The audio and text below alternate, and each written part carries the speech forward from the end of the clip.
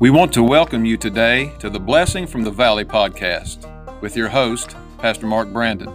Join Pastor Brandon as he takes a new look at the old book, the Bible. Well, I want to thank you for joining us today for this episode of the Blessing from the Valley. This is your host, Pastor Mark Brandon, coming to you today by this means, and we are delighted that you've joined us. And we hope you're having an absolutely wonderful day, and we hope this podcast will make it even better. If you have joined us for the first time, we're glad. Continue to do so. If it's an encouragement to you, that's obviously our desire. Get the word out. Let folks know. Our podcast is growing here. I've looked at some of the numbers. I don't know if I get completely detailed numbers, but we're getting up there, and I'm not saying that in an arrogant way. I feel like some of the things that we say are helpful to people. And so that's our desire. We're just trying to be an encouragement.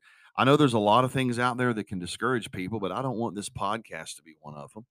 And I know we all get discouraged, and sometimes we get discouraged. We're lonely. Sometimes we even just struggle with things, but I hope this podcast will be a great blessing and a great encouragement to you. We're looking in John chapter 13, and we're just looking at this thought. How can people know that we are one of God's, that we're a disciple, that we're a follower of Him, that we're a real Christian? You know, I said, how would we know that? We need to wear a T-shirt. We need to go around and tell everybody. And by the way, I do think we should tell people that we're a Christian. I think we got to live like a Christian. I think we ought to witness to people. I think we ought to, look, if you want to put it up on Facebook, that's great. We ought to use all of those things. But that's not what God says. If people really want to know whether we're a real disciple, it has to do with how we love. It's how we love. So notice, he said, a new commandment I give unto you, that you love one another as I have loved you. Now, there's why it's a new commandment. Because he had told the disciples before, they knew that they were to love one another, and they knew they were to love other people. That's the whole reason the Lord was there. But this is a new commandment because God added something to it. He said, I want you to love as I have loved you. Now, that's love. That is a totally different, that's another planet. So he's trying to help them here. And so he's trying to help them to understand that they ought to love as he loved, and we ought to want to love as he loved. And the Bible says that by this shall all men know that ye are my disciples. So if we sometimes want people to know we're a Christian, and we just want to go out and tell everybody, we want to act holier than thou. We want to be self-righteous. No, that's not what God says. He says, if you want people to know that you're a follower of me, then you're to love one another as I have loved you. That's powerful. And so we talked about that on the first episode. If you missed it, go back and listen to it. I talked to you about selfless love. And then we talked about this selfless love has to come from humility. It comes from humility. And then I also explained that we have to understand who we are and accept who we are so we can love someone else. The Lord knew who he was. He knew that he had a job to do. And in those 33 and a half years, he knew that he was going to go back into heaven, making intercession for us, the Bible says. But if I know I have something and I'm of God and I'm worthy, I'm worth something to God, I'm a child of God, then look, I know who I am. I can't lose that. So I'm not at risk by loving somebody else. Many times we're afraid of loving somebody because we're afraid of something we'll lose. It's like a risk. We're not going to get loved back. Well, you know what? True love doesn't even care if you get loved back. God loves people and they don't love him back.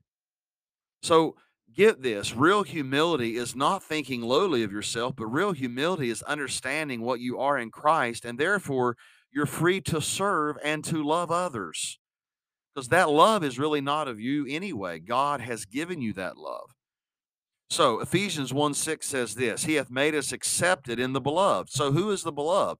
The Lord Jesus. I'm accepted in him. If you know that Jesus Christ is your Savior, you're accepted in him. You don't have to do anything to prove yourself. When you trust Christ as your Savior, he accepts you as his son. God has accepted you, not because of anything good in you or anything good in me. He's accepted you because of his grace. We're made acceptable in the beloved. God doesn't love us because we're valuable. We're valuable because he loves us. Get a hold of that. That's powerful. This is powerful. We're not valuable because God doesn't love us because we're valuable. We're valuable because he makes us valuable. So God accepts me. You know what that is? That's grace. I accept that he accepts me. You know what that is? That's faith. I accept that by faith. I know He accepts me. Look, I accept me. That's peace. I accept you. That's love. You accept me. That's fellowship. See, I know I've been saved. I know I've been redeemed. I can finally accept myself. That doesn't mean that I accept my faults, and that does not mean that I accept my failures. But I know beyond that, beneath that, through that, over that, and all around that is the grace of God. I know who I am in Jesus Christ. Now, when I accept me, I am free to accept you. Until I am no longer threatened, I can't really accept you. You know what I want to do? I want to use you. I want to abuse you. I want to misuse you. I want to categorize you. I want to manipulate you. I want to merchandise you. You know why people do that? I'll be honest with you, because they're not sure of themselves. So, look, it's always important that we admit where we are. Do you know who the people that I'm free to love?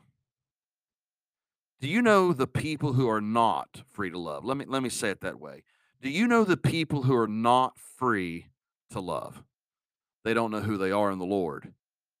They have not discovered the riches that they have in Jesus Christ. Friend, when you understand who you are in Christ Jesus, then you've got love to give. Now, if you've not heard anything else I've said, when you understand who you are in Christ Jesus, then you've got love to give. Out of His infinite riches in Jesus, He gives and gives and gives again. That's why Christian people ought to be people that know how to love when no one else knows how to do it. Because we understand that we have God's love and we ought to be giving it. Real love is selfless love. There is nothing so empty as a self-centered life. Those are the real sad cases. The people that only think about themselves, they only love themselves, they only talk about themselves, they're the loneliest people on the planet. It's pitiful. There's nothing more empty than people that are only thinking about themselves because no one can stand to be around them.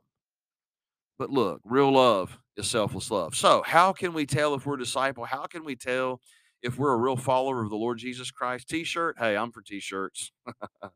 But look, I'm for people wearing T-shirts. I think you ought to let people know. If you're a Christian, put it on your T-shirt.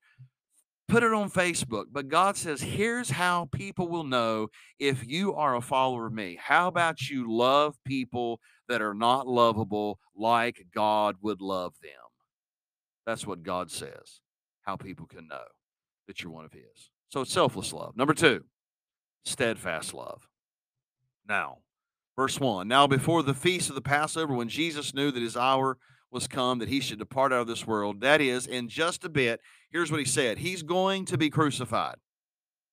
He's going to be taken by the hands of men that He created, that He loves. He's going to submit Himself to those men. They're going to take Him and brutally take His life. I mean, here, most of us would have been saying, I don't have time to be washing anybody's feet.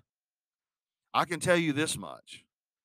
I'm getting ready to be crucified. This is what I would say to my disciples. I said, look, boys, I'm getting ready to be crucified. I've got to be thinking about myself here. I'm going to need a little bit of time for myself here. I just need a little while. I'm going to be nailed to the cross. He didn't do that. The Bible says Jesus knowing. John 13:3, Jesus knowing. I mean, knowing that dark Gethsemane, bitter Calvary, the shame, the rejection, the humiliation, the pain, the suffering, He's still loving His disciples through the midst of all this. Here's why I say this. Real love is steadfast. Oh, I know it's easy to love everybody when everything is lovely. When they love us, it's easy to love them back. But do you know who Jesus was loving? Jesus was loving Judas. You say, Pastor, I know who Judas was. Yeah, but do you really understand what Judas just did? Judas had just spent 3.5 years with Jesus Christ, seen and heard things that I would have loved to have seen and heard in person, seen the very heart of the Lord Jesus Christ, but yet This man Judas, the Bible says Satan had entered into the heart of Judas, and yet Jesus washed his feet. Thank God he practiced what he preached. And see, these disciples, they were arguing with one another. You read it. They were sitting there. They were arguing. Who's going to be the best in the kingdom? I mean, people aggravate me and people aggravate you. And sometimes we think, well, people aggravate us so much, we're not going to love them. Not Jesus. His disciples are sitting there. The Lord's getting ready to go be crucified, pay for their sins, and they're sitting there bickering on who's going to be the greatest among them. They're sticking their chest out like who's better. And while they're arguing about who's going to be the greatest, Jesus is washing their feet. Now, they didn't deserve it, and Jesus had other things to think about, but he kept on loving. Here's my point. If we're going to love as he loved, our love will be steadfast. Do you really fall out of love? Do you have that kind of love? Do you have love that does not change because of circumstances? Think about it. I asked myself this as I prepared to give this podcast. You see, so many times we excuse ourselves, don't we? He's never going to stop loving me. This love doesn't dim because someone fails. Get a hold of it. For I am persuaded that neither death, nor life, nor angels, nor principalities, nor powers, nor things present, nor things to come, nor height, nor depth, nor any other creature shall be able to separate us from the love of God, which is in Christ Jesus our Lord. God help us to love like this. God bless you. Have a great day.